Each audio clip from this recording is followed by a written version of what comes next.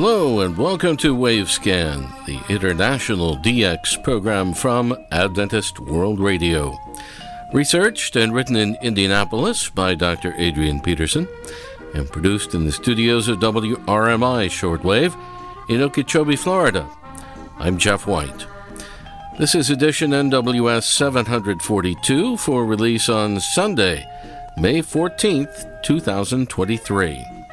On Wavescan today, Iceland on longwave, Wandering the World with a Radio, Part 3, and our Philippine DX Report from Henry Umaray.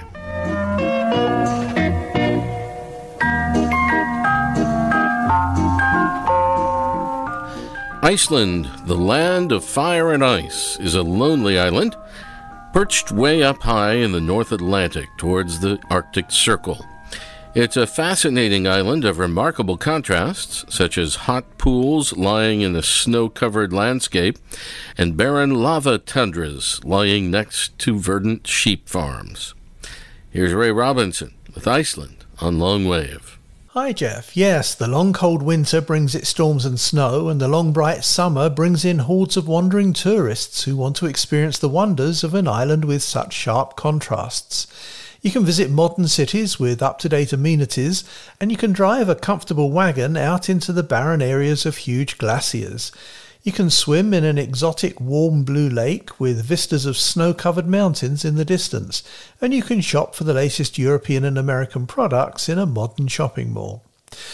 Iceland, named in the original Viking language for its ice-covered landscapes, is just 300 miles long and 200 miles wide.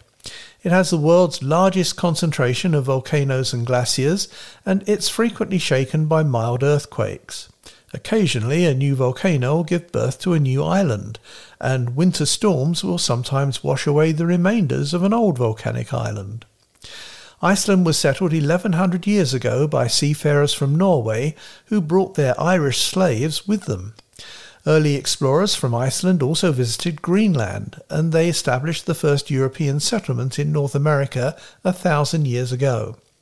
The island has been ruled by both Norway and Denmark, and they exerted their independence in 1944. The language of the people in Iceland is Icelandic, an old form of the original Viking language, though literally everybody also speaks English.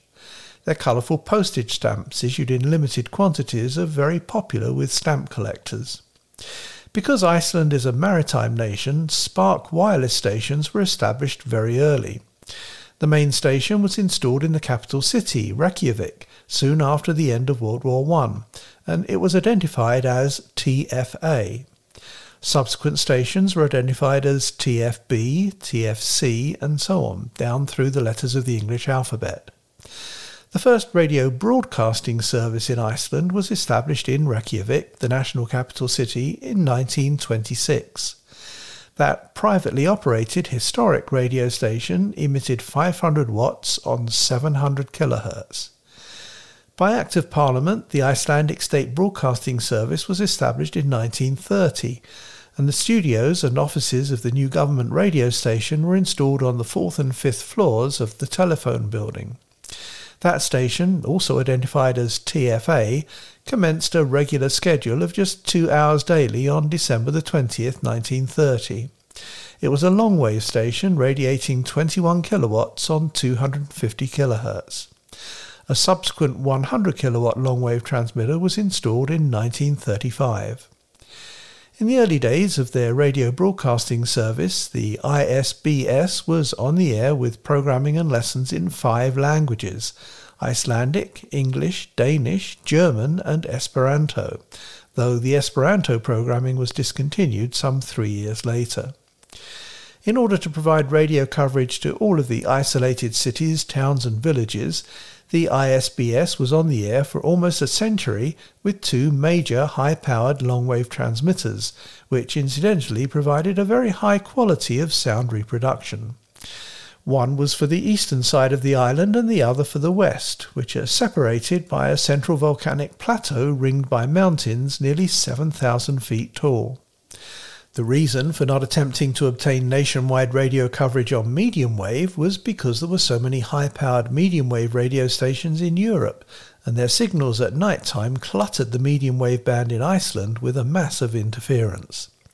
The East Coast longwave transmitter was closed on January the 27th, just earlier this year, 2023, and the tower was felled on Wednesday, March the 1st, 2023. You can view the dramatic event on the internet. We'll have more about the radio scene in Iceland in a future edition of Wavescan.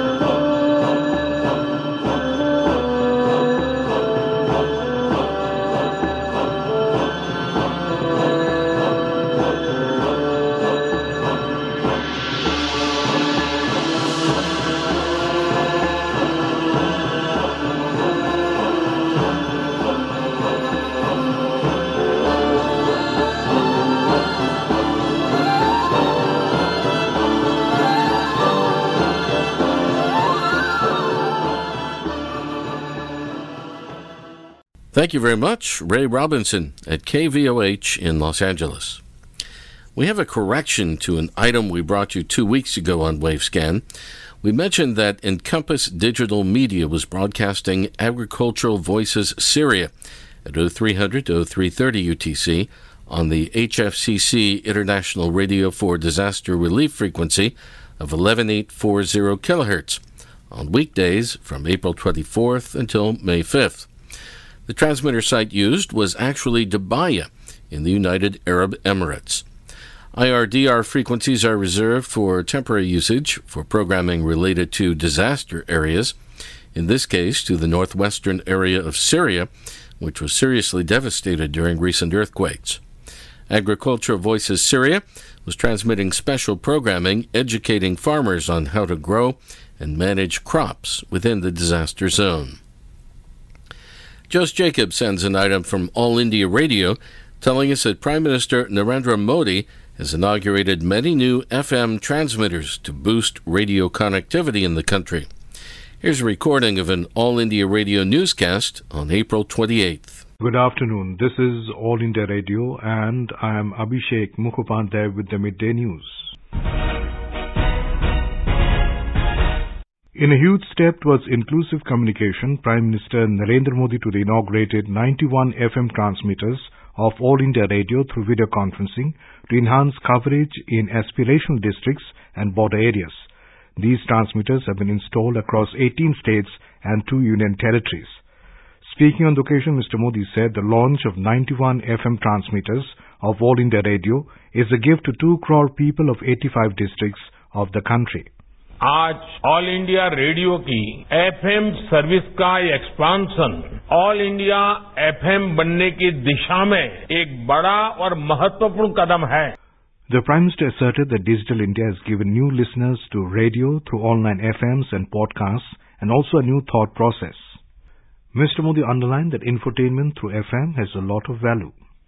Prime Minister Modi said he is soon going to host the 100th episode of the Mann Ki Baat program on AIR. He said his deep connection with people all across the nation would not have been possible through any other medium than the radio. Speaking at the event, Information and Broadcasting Minister Anurag Singh Thakur said the Man Ki Baat program has increased the popularity of radio. आपके मन की बात ने सबके मन को छुआ भी है, दिल को छुआ है और उन लोगों की उपलब्धियों को भी जन जन तक पहुंचाने का काम किया है. Minister of State for Information and Broadcasting Dr. L. Murugan, Uttarakhand Chief Minister Pushkar Singh Dhami, Maharashtra Chief Minister Eknath Shinde, Union Minister Piyush Goyal, Secretary of Information and Broadcasting Apurva Chandra and others joined the event. And with that we end the midday news. That was news from All India Radio about 91 new FM transmitters in the country. By the way, Jose Jacobs sent us a picture from Alkesh Gupta of a new Indian stamp that's been issued to commemorate the 100th edition of Prime Minister Narendra Modi's Man Ki Baat radio program. And this late news from Jose, All India Radio has changed its name to Akashwani. On May 3rd, he heard the Home Service news in English with the new name. This is Akashwani, the news read by Saira Mujtaba.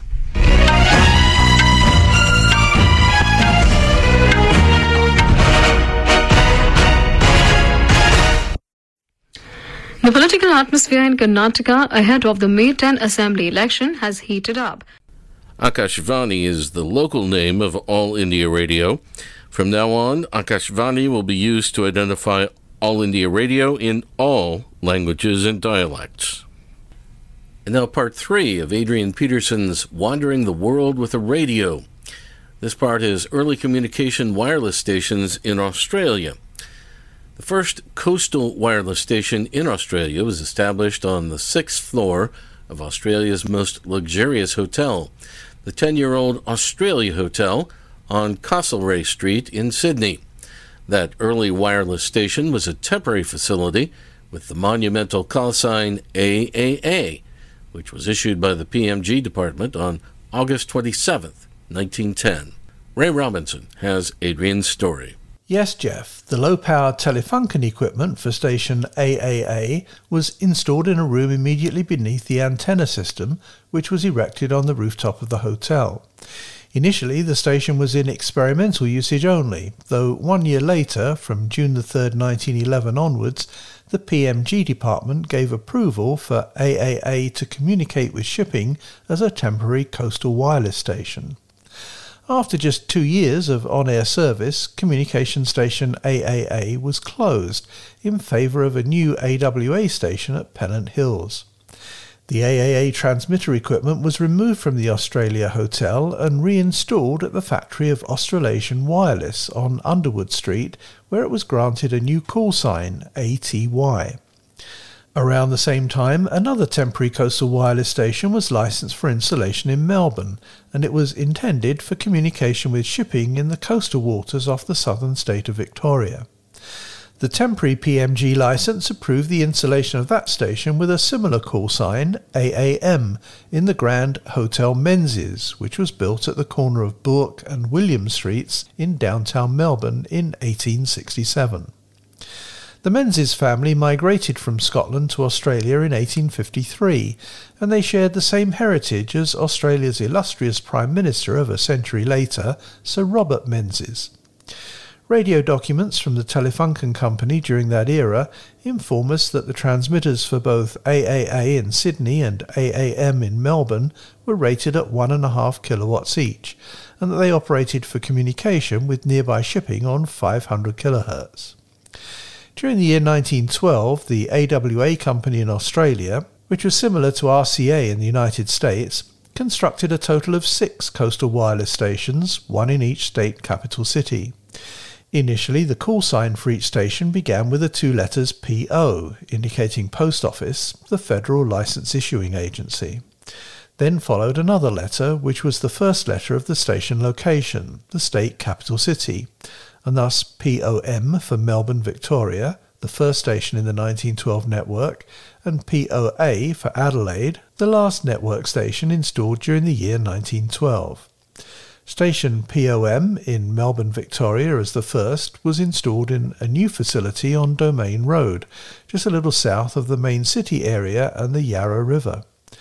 In 1926, coastal station POM-VIM was transferred into the AWA shortwave station at Braybrook, along with the already installed 3LO medium wave and VK3ME shortwave. Next in 1912 came POH on a hilltop in the Queen's Domain on the waterfront in Hobart, Tasmania, followed by POS at the very new and subsequently very large AWA Pennant Hill station in outer suburban Sydney. That was followed by POB at Pinkenba, Brisbane, and then by POP at Applecross in Perth, Western Australia. The final coastal wireless station that was inaugurated during the year 1912, actually on October the 1st, was POA at outer suburban Rosewater in Adelaide, South Australia. All subsequent coastal wireless stations were identified with a new call sign series beginning with the two letters VI, such as, for example, VII on Thursday Island, North Queensland, which was taken into service on February 26, 1913. In addition, all of the stations with the previous call signs in the PO series were allocated new call signs in the VI series. Back during that era, all of the coastal stations made experimental speech and music broadcasts, and they also radiated time signals for the benefit of passing shipping, and on subsequent occasions they also broadcast bulletins of weather information. In the early 1920s, these program broadcasts were made on longwave channels, though subsequently medium wave and then lower frequency shortwave bands were in use. The Melbourne station VIM was noted over a period of time with probably more broadcast programming than any of the other coastal stations. In July 1922, for example, station VIM was noted by international radio monitors of that era with occasional broadcasts of recorded music. In an endeavour to impress the Prime Minister of Australia, Mr. Billy Hughes, station VIM broadcast a speech he made in the town hall in the regional city of Bendigo in Victoria. There was no landline capability at that time back in the year 1922, so a temporary transmitter was installed in the town hall and a receiver in Melbourne picked up the speech and rebroadcast it over the coastal communication station VIM. On another occasion, during the same year, Prime Minister Hughes was making a sea voyage from Melbourne to Sydney on board the SS Karula. Station VIM made a special broadcast to the Prime Minister on board the ship, with farewell messages from his wife Mary and their 6-year-old daughter Helen. It was in that same year, 1922, that station VIM conducted Morse code test broadcasts on behalf of the Metropolitan Police in Melbourne as a preliminary to establishing a police radio system. During the year 1925, stations VIS Sydney, VIP Perth and VID Darwin introduced a wireless news service for shipping in Morse code, and in 1928 VIS began the broadcast twice daily of weather bulletins. For the benefit of shipping and incoming aircraft, there was the relay of time signals from the nearest ABC medium wave station. In 1943, for example, station VIB in Brisbane introduced the broadcast twice daily of time signals from the Brisbane-based ABC medium wave network. On several notable occasions, the shortwave transmitter at POA VIA in Rosewater, Adelaide, relayed programming from 5CL Adelaide for rebroadcast from 3LO in Melbourne. And then there were notable occasions when a special program from 3LO in Melbourne was carried on shortwave by VIM in Melbourne so that 5CL in Adelaide could rebroadcast the event. On a few occasions during World War II, Adrian Peterson remembers his father driving him in his trusty Model A Ford, at Adrian's request, to take a look at coastal radio station VIA in suburban Rosewater. As a security matter, they weren't permitted to visit inside the station, though he says to make a visit just to see the station was indeed an enthrallment. Back then, station VIA was QSLing reception reports by letter. Back to you, Jeff. Thank you, Ray. And finally on Wavescan today, here's Henry Umarhai with the Philippine DX Report.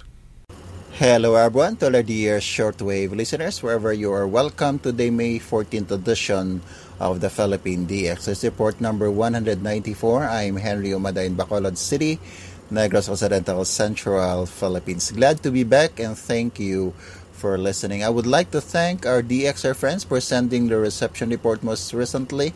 Mr. Richard Lemke in Alberta, Canada, Mr. Pranab Kumare in West Bengal, India, and Mr. John Zachary Alvarez in Cavite here in the Philippines. To all of you, thank you very much. Reception lags for April 2023. April 2, Voice of America on 12030 English from Tinang at 11:53 SIO 444. April 2, China Radio International on 9785 in Thai from Kuninganing at 11:50 SIO 555.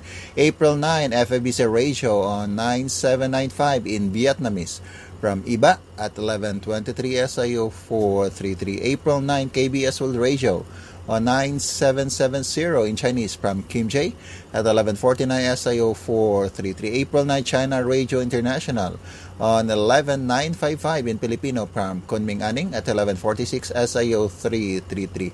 April 23, Radio Taiwan International on 9740 in Japanese from Paochong at 11:21 SIO 555. April 23, KTWR Transworld Radio on 11965 in English from Meriso at 10:24 SIO 555. April 23, BBC World Service on 15310 in Pasto from Alsila at 11:07 SIO 555. April 23, NSK Radio Japan on 9750 in Japanese from Miyamata at 11:22 SIO 444. April 30, New Life Station KNLS on 9695 in English from Anchor Point at 0838 SIO 555. April 30, RTMY Limbang FM on 1165 in Malayalam from Kajang at 030 SIO 444. April 30, Voice of Korea on 13760 in Russian from Kujang at 0808 SIO 433. April 30, China Radio International on 12070 in Filipino from Shenyang at 1144 SIO 555. April 30, Voice of China on 9500 in Chinese from Sijiazhuang at 0834 SIO 444. And April 30, KBS World Radio 9770 in Chinese from Kimchi at 1149 SIO 433. Send us your comments, suggestions, reception logs, and informations to filipinasdx@gmail.com. That's PILIPINASDX for filipinasdx@gmail.com. This has been Henry Umaday for Wavescan in Bacolod City, Negros Occidental, Central Philippines. Ay mabuhay at maraming salamat po.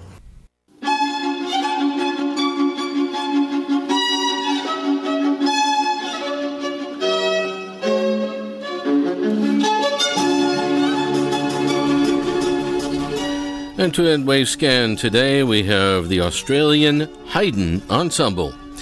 Thanks for listening to Wavescan, the international DX program from Adventist World Radio. Researched and written in Indianapolis by Adrian Peterson. Next week, the radio scene on Kwajalein Island in the Western Pacific, and our Bangladesh DX report. Wavescan is heard weekly on KSDA in Guam, AWR relays in various locations, WRMI in Florida, WWCR in Tennessee, KVOH in California, Voice of Hope Africa in Zambia, and IRRS Italy. Send reception reports directly to the station you're listening to. Reports for KSDA and AWR sites should go to qsl@awr.org. Other correspondence, not reception reports, can be sent to wavescan@awr.org. I'm Jeff White at WRMI Shortwave in Okeechobee, Florida. Till next week, good listening, everyone.